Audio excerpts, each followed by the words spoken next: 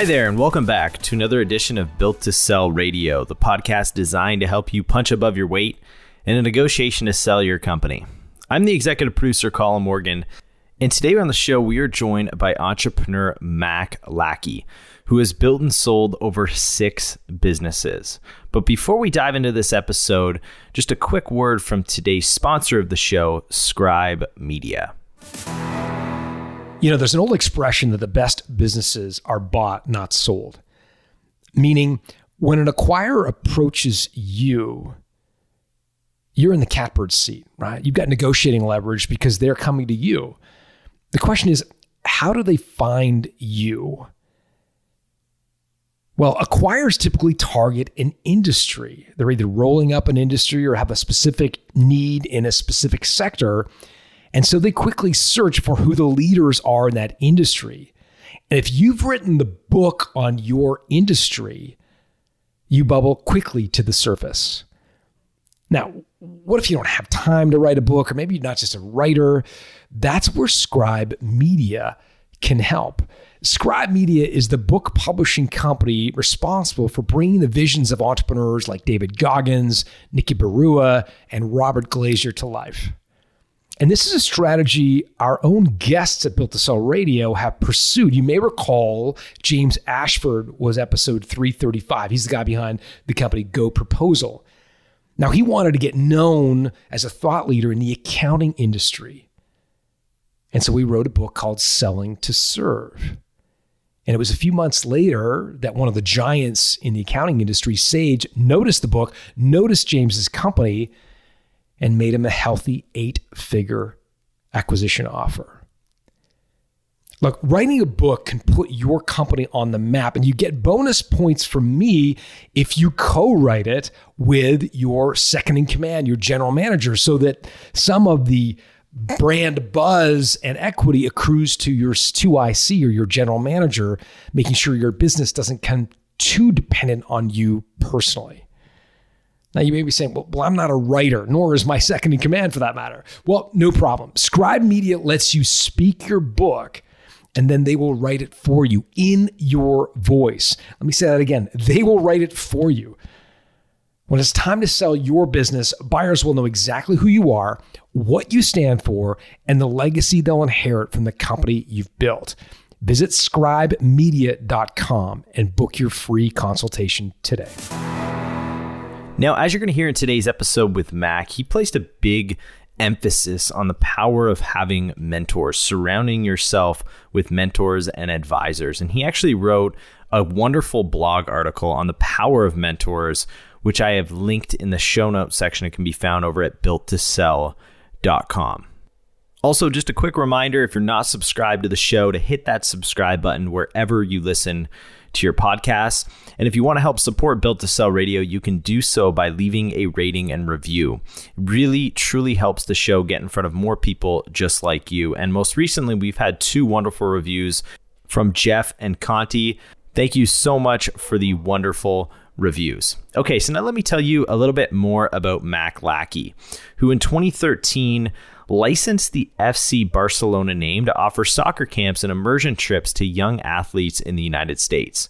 Now, he built this business up to $10 million before selling it in a lucrative exit. But as you're listening to today's episode, there's a few things I want you to look out for. The first is how to distinguish between the market value of your business and its personal value to you. How to piggyback on someone else's brand equity to grow the value of your business. How to foster solid relationships with well-known brands. How to deploy an unorthodox negotiation technique to get the deal terms most important to you. And how to avoid a shady tactic used by acquirers to get your business for a discount. Here to share with John the full story is Mac Lackey. Enjoy.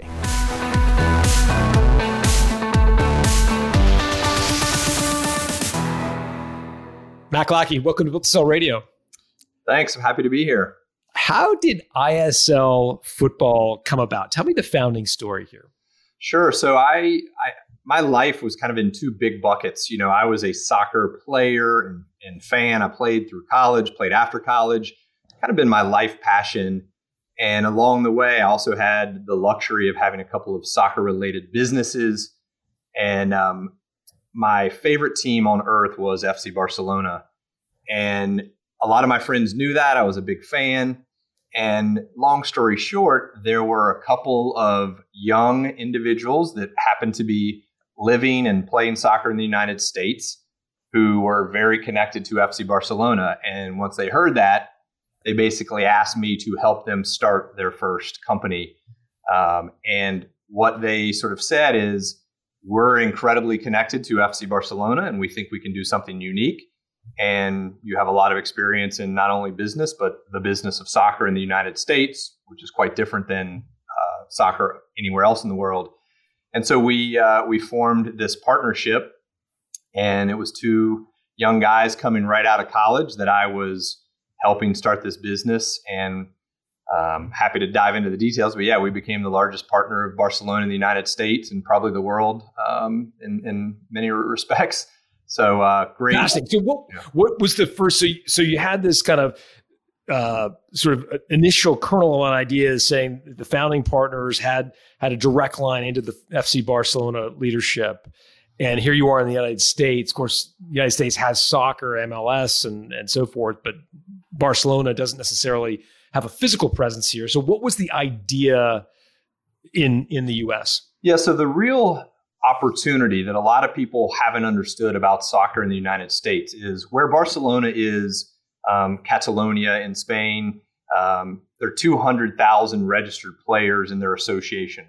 There are 20 million registered players in the United States at the youth level. So the numbers are massive.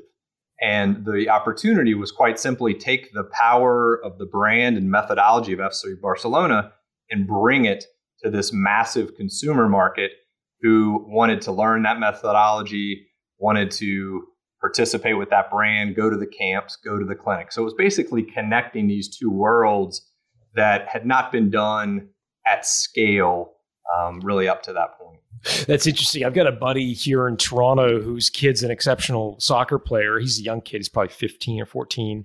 And he has been selected to play in an academy program by Toronto FC. So Toronto FC is the professional soccer team in Toronto, and they have an academy team, which is sort of a pipeline, I guess, of young players that they're grooming, but the parents pay money to send these kids to these academies. And it sounds like you were sort of using the same idea where kids could go to these FC Barcelona camps and clinics, and you were kind of trading on the name FC Barcelona. Am I getting that right? Yeah, that's exactly right. And one other little 30-second story, which was very foundational for me at a personal level, is when I was in high school. Again, soccer was my passion. I wanted to play in college. I wanted to play beyond professionally. I was too old. I was pre-MLS. But in high school, I got selected for a U.S. team that went into South America, Brazil and Argentina. I went to Pele's house. I met Pele. Seriously? I watched Maradona play for the Argentinian national team.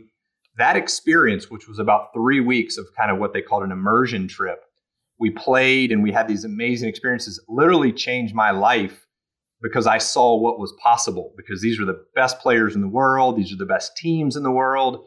So I went from my little bubble of being a relatively good player on a local or regional level to, wow, this is a whole different world.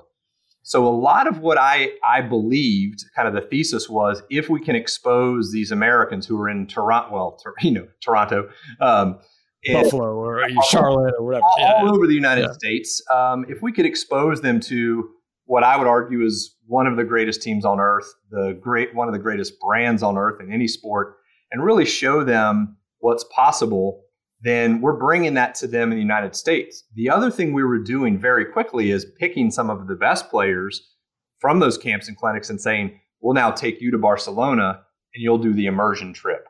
So we were taking something that was life-changing for me and doing it with FC Barcelona. So it was kind of both directions. And that became our powerful formula, if you will. Cool. What was the business model? How did you make money? So we basically made money really on all aspects. So the camps and clinics we would do, American families, generally upper middle class families, would pay for their son or daughter to come to these camps. We were profitable on those camps because we were doing a good job of connecting the brand to American consumers, Barcelona kept giving us more states. So that was growing really quickly. And then we would take those, again, best players to Spain on these immersion trips, which were very profitable because they were done at scale.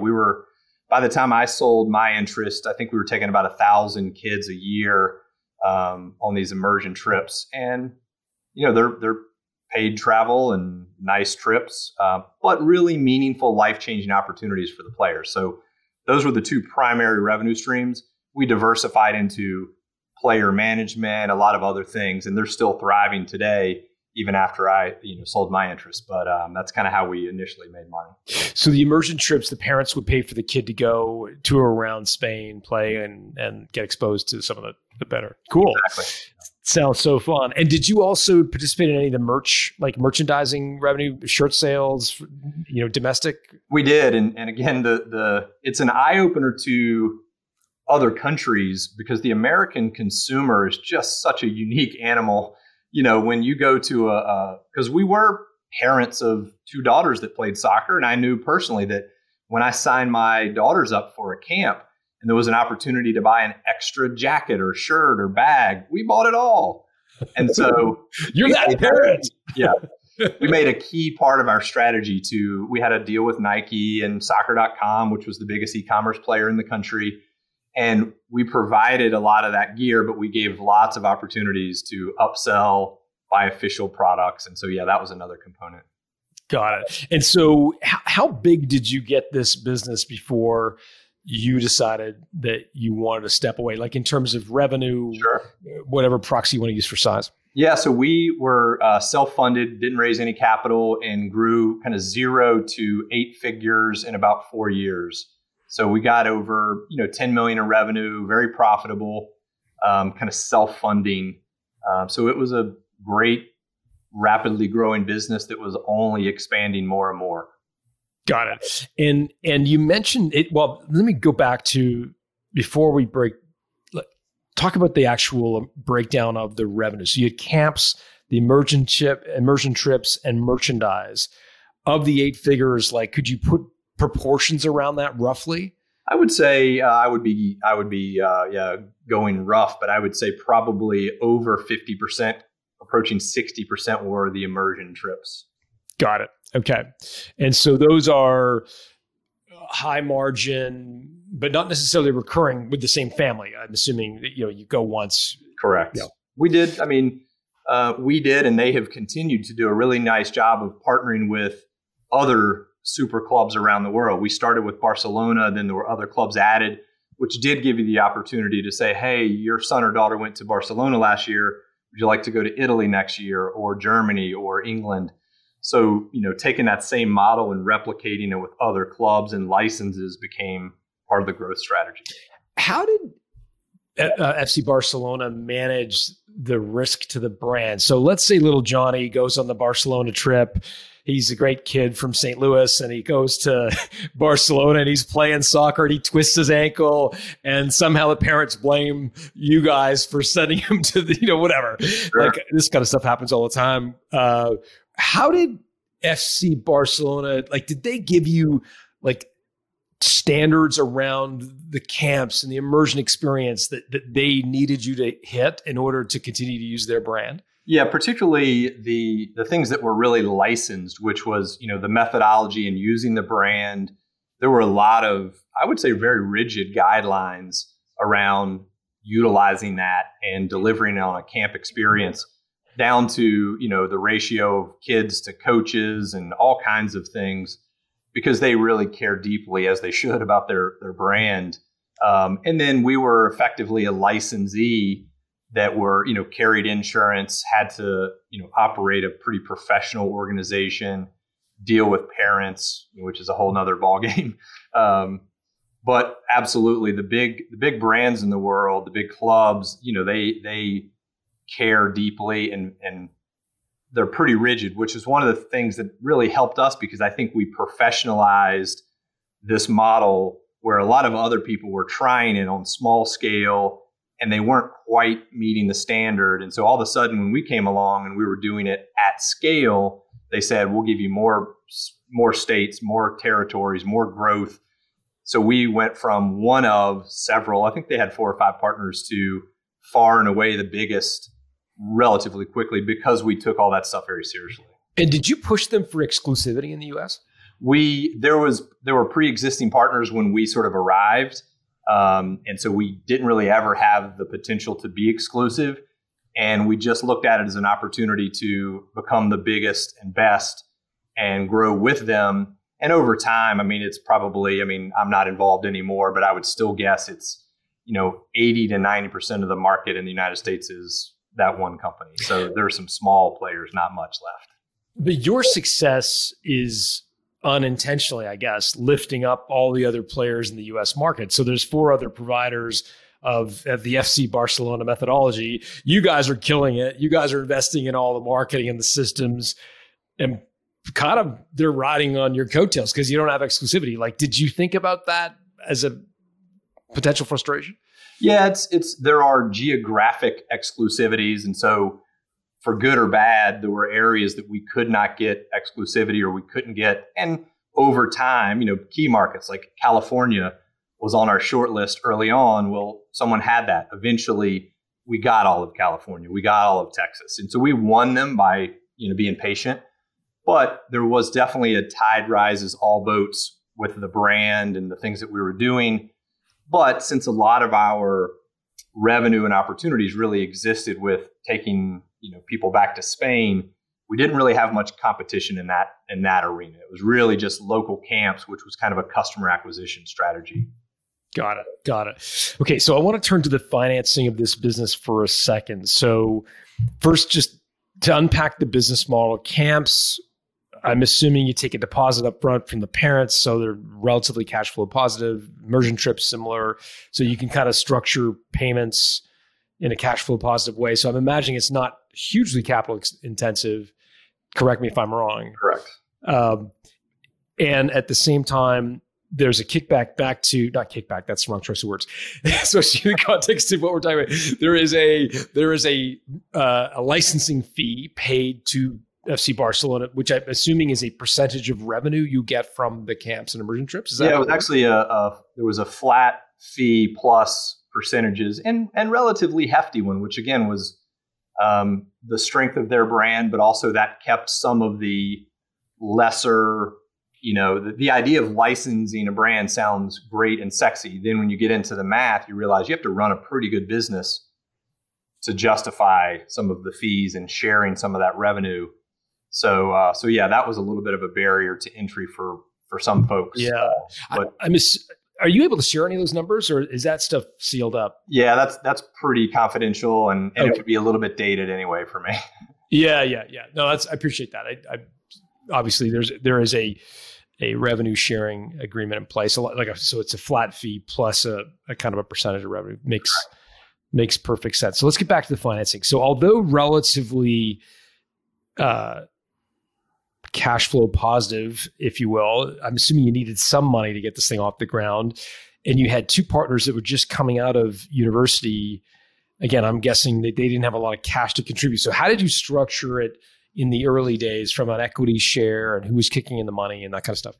Yeah, so we had a relatively unique situation. It was a point in life for me where I, had already had a number of exits. I was very fortunate. I wasn't looking to do anything new per se.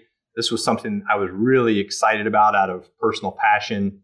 I saw the business opportunity, and I felt like in order for me to justify even time, which sounds awful, but at that point in my life, time remains the critical thing for me. And so it was, in order for me to do this and put my name on it and go to my contacts, I'm going to need to be the majority owner. But I will start the business. I will, leverage my network. I will take, that risk on. And so we structured it basically where I was the majority partner. I kind of did all of the upfront, structuring of the business, financing of the business, kind of got all that going. And they had some very valuable, unique connections and expertise, having grown up in Barcelona, having played at a high level. I mean, they certainly were young, but they had a lot of valuable expertise. So they became the other two minority equity holders. Who kicked in the cash? We didn't have to kick in a lot, but it was mostly me. I mean, anything we had to spend money on, it was out of my pocket. Okay. So you're the majority shareholder, but you've got these two minority partners. And at what point did you discuss liquidity options for them, ways that they could potentially become majority shareholders or buy you out? Did you guys talk about that from the beginning, or? That's a really interesting, the way it sort of evolved is this was for me because I had, sold some earlier businesses. that was kind of a theme as I was good at building stuff up and then ultimately creating liquidity events. And so I told them really early on, this is not a business that I want us to grow and sell. This is something I could do the rest of my life because it's personal passion. I want to help you. That's a kind of new chapter in my life. I'm trying to mentor people. And so it all kind of lined up for a very long-term opportunity for me. I knew they were very ambitious. They would want to have more ownership. And so all we really discussed early was, I am significantly older in age, and even though I'm passionate, my life chapters are going to be changing.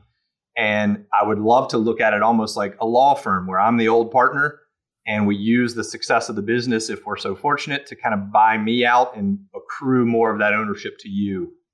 I like that idea. That was kind of how we discussed it early on. There was a later moment where we sort of changed that and got more intentional, but that's how it was discussed kind of initially. Got it. And so the idea was that at some point the business would be profitable enough to effectively buy you out using the profits of the business. Yeah, I thought I would go from majority to minority over some period of time with hopefully success of the company. Got it. So at the 8-figure mark in revenue, I'd be curious to know, like, roughly what kind of margin you were making on that. Like, how much was there left at the end of a good year? And the reason I'm asking that is I'm trying to figure out, whether the company had enough to kind of fund your buyout. Yeah. So, like all early stage high growth companies, we were fortunate in that we were profitable pretty much from day one. We structured it that way. We were very intentional about it. I was at a point in my life I didn't need income, so I wasn't taking any money out of the business. My partners were young and had very low expenses, so they weren't taking a lot of, and we owned 100% between the three of us. And so we really were using a lot of the profits effectively to grow and scale. But I mean, if we would have just sort of taken a point in time, it was, we were probably generating $1 million plus in EBITDA if we really didn't pile it back in and hire people and expand aggressively. So we were, taking distributions. They were doing well, certainly for their, age and what their other options would have potentially looked like. But we were not trying to maximize that. We were really trying to grow, add other licenses, add geographies, things like that. So we were definitely piling back into the business. Okay. So most of that $1 million plus in EBITDA would have been going back into the business, with some shareholder dividends coming out as well. But most of it would have been, you weren't just sitting on this cash cow, shooting out tons of money that you were pocketing along the way. It was being reinvested for the most part. For the most part, we really saw an opportunity to scale in a lot of different ways. And so we were reinvesting pretty heavily. Okay, great. What changed? Why did you decide to sell your proportion of the business? So there were a couple things that happened. One was I had just had another liquidity event, and I realized that what I call, chapters in life, I could suddenly see my two daughters were about to go off to college. And when they did that, my sort of freedom and thinking would change because I spent a lot of time in my life with, whatever company I was running, and my daughters, my family. Everything else was, kind of very secondary. And all of a sudden it was like, I'm going to be an empty nester. I don't really need, sort of income per se. I want to be able to travel and spend time with my wife. And so I saw this chapter changing, And one of my partners also said something about I wasn't really actively running the business. I was relatively passive at that point. And he just said, we would like to be the majority owners one day. And I said, I'd love for that to happen for you. But it was pretty clear to me, and I think to them, that, that was a long process unless we agreed to something that was reasonable. And we were friends, and we got into a healthy dialogue about what would it take for me to go from majority to minority. What would it take for me to truly sell 100% of my interest, both in terms of numbers and anything else that mattered to me? And it was really healthy because as a small group, we went from this conceptual idea to, okay, there's a number that's probably far too big for them to write a check for. But now we've all sort of agreed that if that happened, we would proceed. So now we became aligned in how do we make that happen? How do we find money to back two young, very talented guys? How do we use the business in some way as leverage? So I went from potentially being on the opposite side of the table with them to we're all on the same side of the table trying to figure out a transaction that we agreed to on paper. So that's kind of how it happened. Makes a ton of sense. What did you think the business was worth on a multiple of EBITDA or multiple of revenue? I'm not sure how you were thinking of valuing it, but. Yeah, in my mind, it was conservatively, it would have been a multiple of EBITDA. Like a lot of companies, it would be hard to argue that there wasn't something real there. It was growing very quickly. We had a lot of new opportunities. I think you could have argued there was, something pretty significant beyond a standard EBITDA multiple. But I also really believe that if we did it in a friendly way and we did it faster, that it would be better for I would rather take less money now, but be it's clean. They have it. I've switched gears in my life. I do what I want versus think about this. So we came to a number which was a multi 7-figure number that felt like it balanced that really well. I knew it would be worth more in the future if things continue to go well. I didn't really want to wait for that. I didn't want them to have to wait for that. So we agreed to what I would call a low to reasonable multiple so we could get it done. Yeah. I'm again, you can confirm, deny, or just tell me where to go. But I'm thinking it would have been a 6 or 7 times EBITDA. Am I kind of in the ballpark? 8 times, that kind of ish, if it's growing quickly. Yeah, that's the way we sort of looked at it and said, let's find the right balance of, and in my mind, guaranteed cash. Even though I love the business, it was it's got to be guaranteed cash, or there's no reason for me to do it. I'm the majority owner. I have a lot of upside. So it was cash at close versus any kind of structured payout that's guaranteed felt appropriate to me. And there were some other perks, which I'm happy to talk about, that were hey, those are valuable to me too. They mean maybe as much as money, but certainly are worth considering, that I felt would be easy for them to do and would be valuable to me after I sold the business. And so what were some of the perks that you saw? Well, one of the things that naturally happened in this business, because, again, big partnerships with Barcelona. I had lived in Barcelona and had amazing season tickets. I had access to the club and the players. We had a big partnership with Nike. So going to Champions League finals in other countries, or being invited to events as a VIP, I could pay for those things, but it felt different when you get invited. Sure. And Nike's hey, come to our box. And so one of the things that was happening more and more for the company was we were getting these opportunities and invites. And I said, look, if I step away, I'd like to have out into the future the next 4 or 5 Champions League final tickets. I'd like to have the World Cup. I'd like to have, which I knew would be relatively easy for them and would even feel less than money.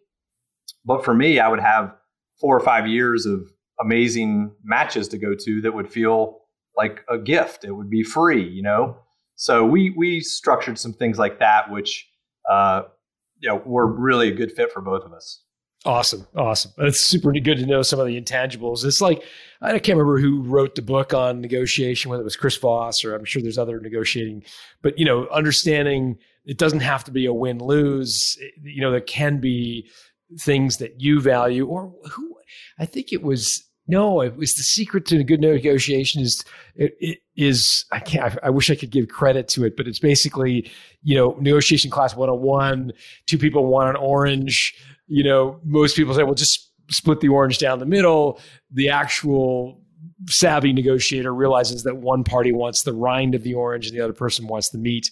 And if they can leave the negotiation with what they want, they don't have to split anything. They get the pieces that they want. And exactly. Again, I wish I could give credit to who said that, but anyway, someone will tell me on the internet, I'm sure. But that's what you were doing in FS, isolating some things that were maybe more valuable personally to you, but not necessarily to them. Yeah. And the other thing that I did, which I think is really, I'm glad I did it. I think it's really, important, smart, whatever, is, we talked about guaranteed cash, and that was two components. There was a cash at close that kind of had to meet a certain number, again, for me to feel like it was the right thing to do. But then I said, let's make it easier on the business to pay me out over time. And you can pay me monthly for years.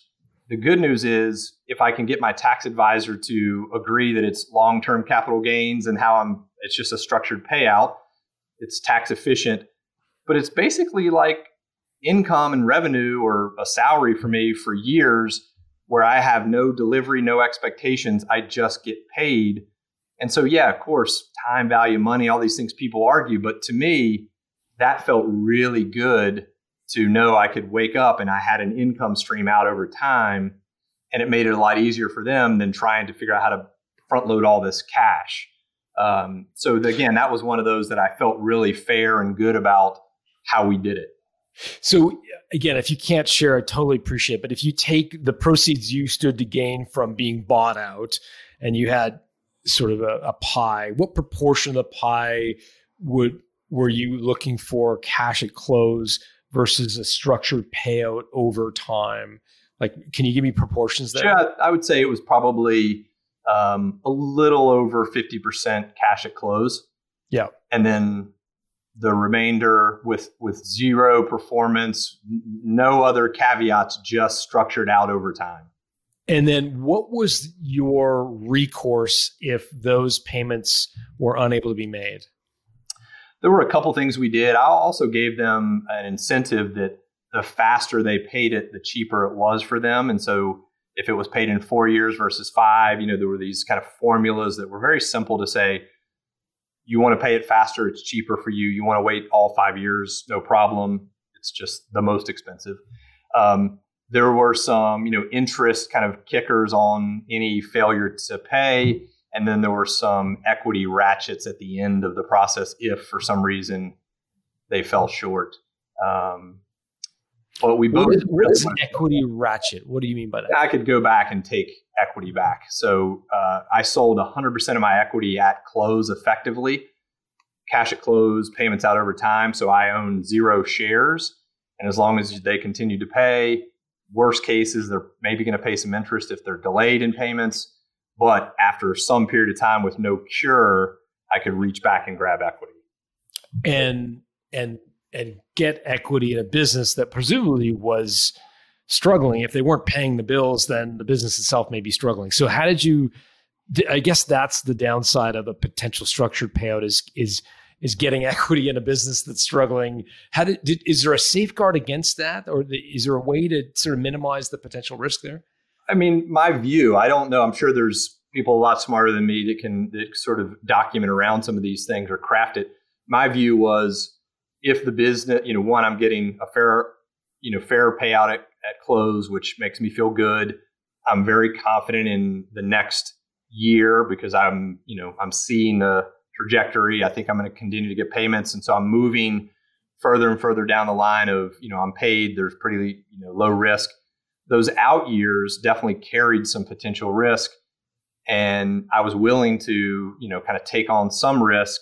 I also looked at it like my absolute worst case scenario was if I did have to come back into a business that was struggling, that's a business I know pretty well. And I, again, I may not be able to do any better, but at least I had a chance, right? I could try to reinvigorate or do something new and different. So going from, zero ownership and no control to putting myself back into a position to try to recover. But I was willing to take a fair amount of risk that they would continue to pay. So I took that risk for sure. Got it. And so let's walk into the deal itself. So you have the conversation with the guys and your sort of junior partners, if you'll allow me to use that expression. And they said, yeah, we want to own a majority of this. So where does it go from there? So we talked about, again, the framework. What is the number? What's the math look like?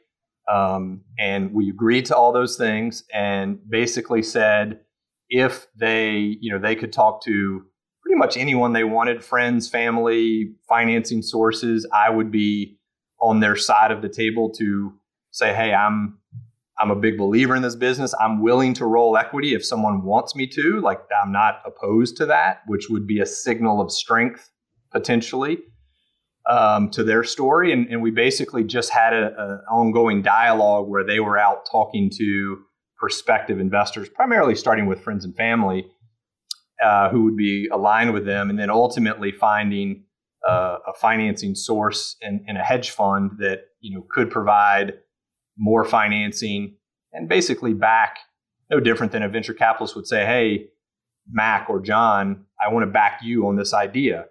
We had an existing business, but this hedge fund was kind of backing these young, talented guys. And I wasn't in some of those conversations, but I mean, if I were them, I'm sure I would be saying, we're going to get, Mac, who's getting older, and we're going to take, so it was a very friendly way to just say, let's all work together to get the financing you need to meet both of our goals, which is to buy me out, let me step away and give you majority control of the business. Okay. And so the cash at close piece was in part what they definitely needed to finance. They needed to come up with like a source for that. Yep. Was the business profitable enough on an ongoing basis to pay the stipend, the monthly stipend for you over 5 years without getting extra financing for that? The business. Yeah, I was confident that it could and would if things kind of continued, and they might have to decide to take fewer distributions personally with the make the sacrifice in the short term for the much bigger upside on the backside of this. When these payments are done, they're not paying Mac anything. They get it all to themselves. I was pretty confident they could do that without any external financing, especially if they needed to tighten their belts. And also thought it was growing like crazy. I mean, it didn't look like it was plateauing. I thought, next year is going to be better than the previous year. So I was pretty confident in that.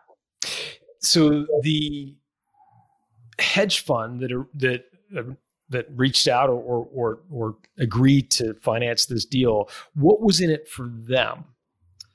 So some of that I'm not completely privy to, because that was really I left that for my partners to have effectively a new partner that was a bigger financial partner, that wasn't an operator, but that needed to be long term the business. And the way I understood it, and it all made sense to me, was, their families, which were not wealthy families, were backing them in a very significant way. They had the buy-in of 100% of the team. They had the buy-in of all of our strategic partners. They needed a financing partner who probably believed in the business model and wanted to back these two guys. And I think that happened. And I think, a lot of people, if you have a passion for the sport or the underlying subject matter, whatever the business is, you can even get over some of the financial things. Like, I don't have to, cross every T if I'm thinking, well, a strategic byproduct is I get to go to FC Barcelona games, or I get, there's other cool benefits. If you're a incredibly wealthy angel investor, you might value that, in some ways. So I think there were a number of things that came together. And, my two partners were talented. They did a really good job. I kind of did the same thing even earlier by putting a lot of my time, reputation, some of my biggest contacts I brought to the table at risk because of these guys. And that kind of bet or backing an investment was continuing with new people when I was stepping away. Excellent. so they get the hedge fund in. What was the final negotiation like? Because, hedge funds are generally pretty sophisticated buyers, and they can get their elbows out when they need to and make sure that they're all sorts of like, was there anything that's sort of surprising or contentious in the actual negotiation itself? From my perspective, I agree with you 100%. And I, made a decision that it was very black and white for me. Two things kind of had to happen. The numbers had to remain consistent. Like there was no need to come in and talk about adjusted EBITDA or anything. Like, the number was the number, period, end of sentence. I thought it was very fair, if not even conservative, but it was not a negotiating point in my mind. And the other was, it had to be a friendly transaction. The minute we started like turning, guns at each other, like, I would just step back to what I was already doing because I was perfectly happy. So to me, those two truths and kind of rigid things allowed us, and I'm sure they felt the same way about some things, is like, we don't need to talk about that because that's not a negotiating point. If you think the number's unfair, that was 6 months ago, So, but it was very friendly. I think everybody went into it with the goal of like, it has to feel good all the way through, even post wiring the money. Like, we need to be able to call each other the next day, and nobody really took advantage of the other person. And it felt that way to me. I hope they would say the same. But being relatively rigid, particularly around numbers, knowing sophisticated financial people could argue all day long with spreadsheets that my logic was flawed in how I'm looking at the value. Like, okay, that's not the discussion we're having. Here's the purchase price. So that was, I think, one of the reasons we didn't really get into a lot of that. It draws for me, it reminds me of this notion of there's two values. There's the value of the business, and there's the value of the business to me. And those numbers aren't always necessarily the same number. Exactly for right. you'd gotten clear on what it was valued to you. Yeah. And that was the number that you were agreeing to negotiate on. Did you, I'd be curious to know, again, this is more, some of my listeners may be in the same situation where they may have partners and maybe going through a buyout or something like that. Were you negotiating directly with the hedge fund, or were you negotiating with your former partners who were being briefed by the hedge fund or being kind of, Yeah, we made the decision, other than me saying I was supportive of friends, family, private equity, venture capital, banks, whatever was on your side of the table, I would be honest and supportive. Why am I selling? What do I see the future is? Would I be willing to roll equity? All those things to lend support to that dialogue, because I believed in the business and I believed in them. But other than that, I viewed that as, these are your new partners that you're going to have to deal with. Whatever you disclose to them or discuss with them, or the terms you set, those are really for you. I just want to be supportive. So a lot of that was really left. I pretty much dealt with my partners and eventually my partners and a few friendly attorneys. I mean, it was really controlled in that way, so that I wasn't negotiating with anybody that ultimately would be their partner. One of the questions that can trip up a lot of first-time sellers is this very benign sounding question, which is, why do you want to sell? And in your case, I think that was a legitimate question, because here you are, you're an admitted soccer nut, you love soccer, you have all these businesses in soccer, you're wealthy and don't need the money, you haven't been taking money out of the business, you're like not working in the business. So like a sophisticated buyer could say, Mac, like, this sounds like a gravy train. Like you love it. It's a passion. You don't need the money. So like, why are you selling? Had you rehearsed the answer to that question?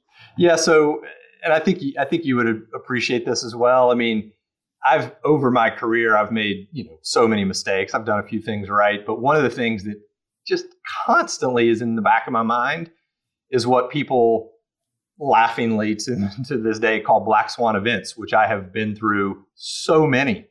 I've a lot of black swans out there. Yeah, these black swans are multiplying.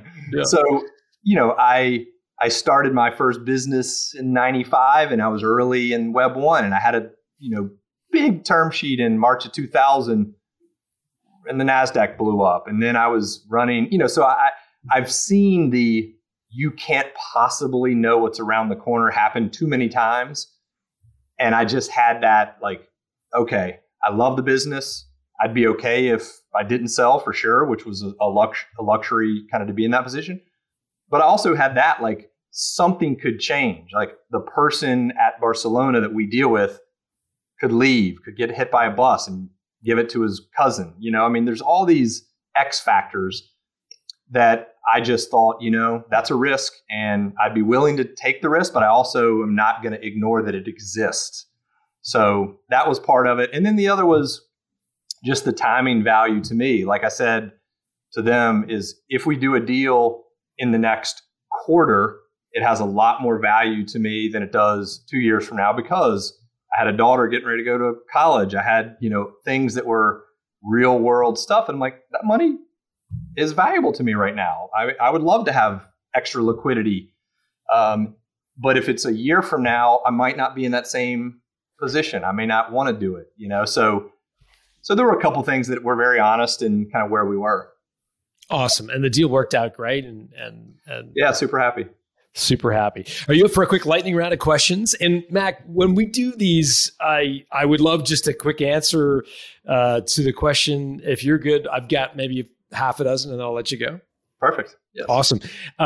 Before I set this up, I want my listeners to know that Mac has sold 6 companies and he's sort of referenced them along the way. And so Mac, as you answer these questions, please feel free to draw not only on the ISL experience, but also the other businesses that you sold. I know you've had a ton of experience, so feel free to draw on all of your experience.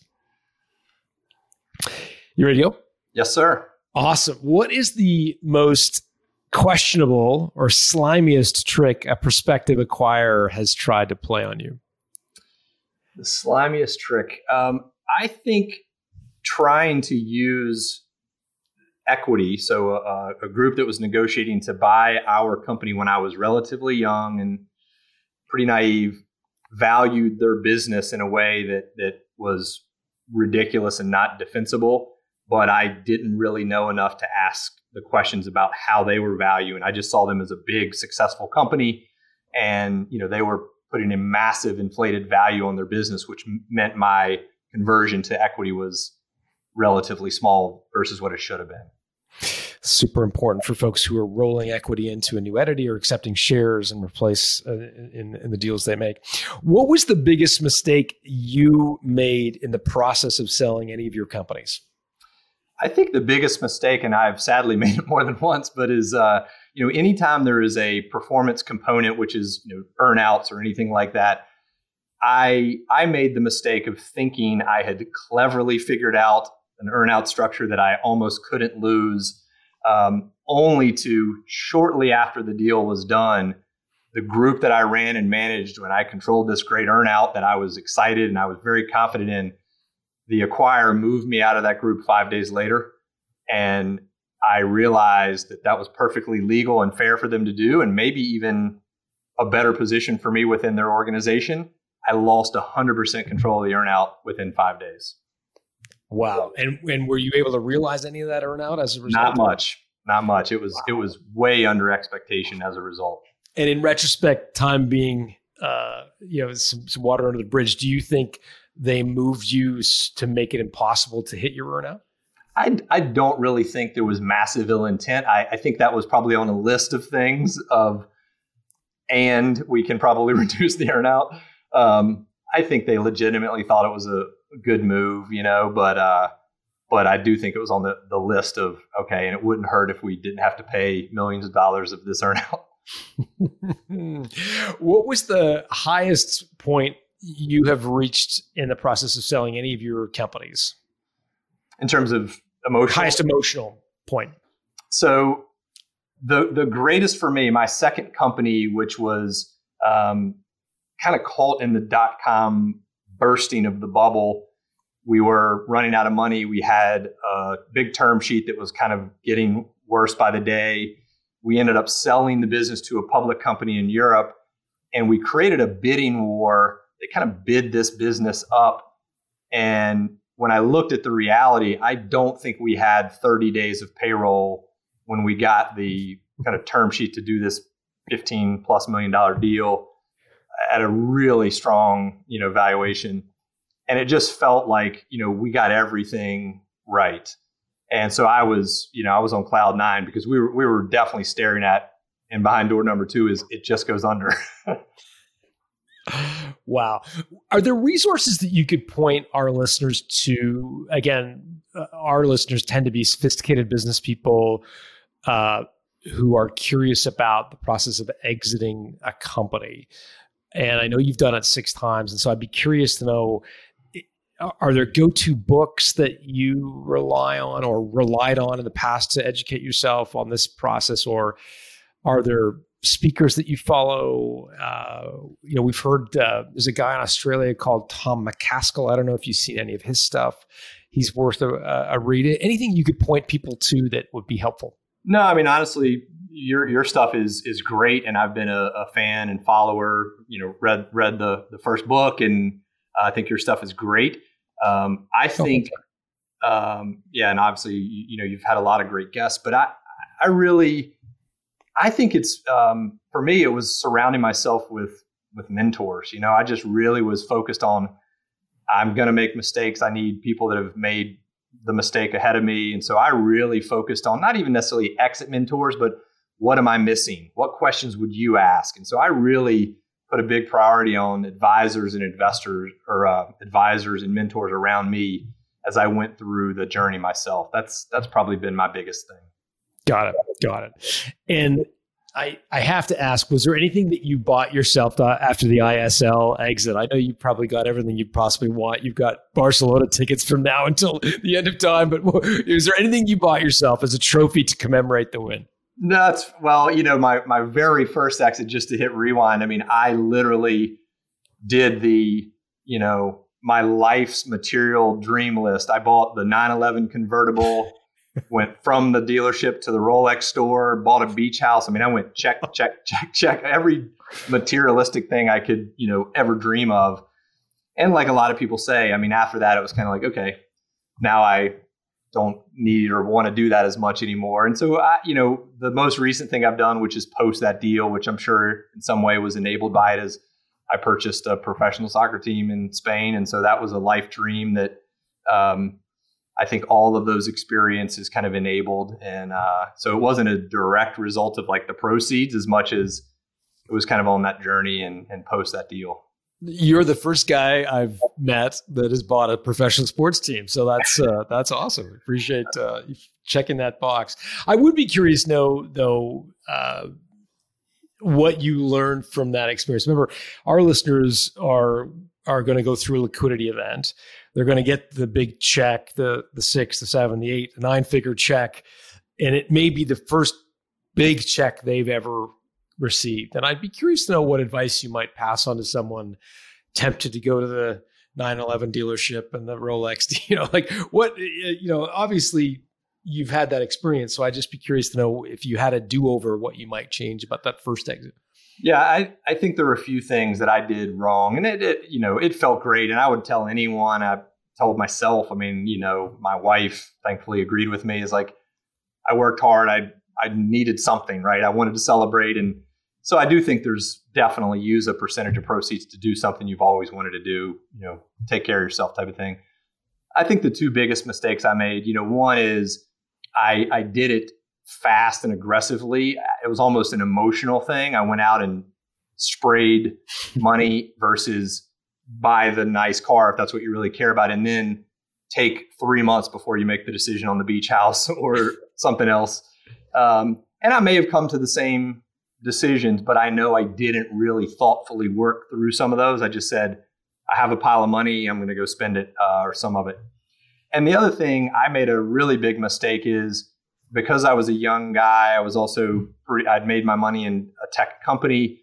I was massively concentrated in technology stock, both in terms of the equity from the acquirer that went public of my company, but just in general, that's the space I knew. And so when the NASDAQ crashed, I lost, 90% of my net worth probably, because I didn't diversify. Wow. I was fine. I mean, I had another exit, a year later, but but it was a real hard lesson to realize what people say all the time, like diversify. Even if you're an expert in something, like you need some real estate, some bonds, some things that, I did not know to do that. I didn't have anybody advising me. I just did what I knew, and that was a mistake. Super helpful for our listeners to hear that directly from you. I appreciate you sharing your story. Mac, where can people find you if they want to reach out and say hi on social media, or what's the best way? Sure. So my name, Mac Lackey, MacLackey. I have a website, so maclackey.com, and across social media, it's generally at Mac Lackey. So all those would be great. And I'd love to be helpful with anybody that I can, share or help in any way. Awesome. And we'll put all of Mac's socials and the connection points in the episode featured at builttosell.com. So check out that. We'll have his LinkedIn and all of the different places to reach Mac. Mac, thanks for doing this. Thanks so much for having me. It's been a pleasure.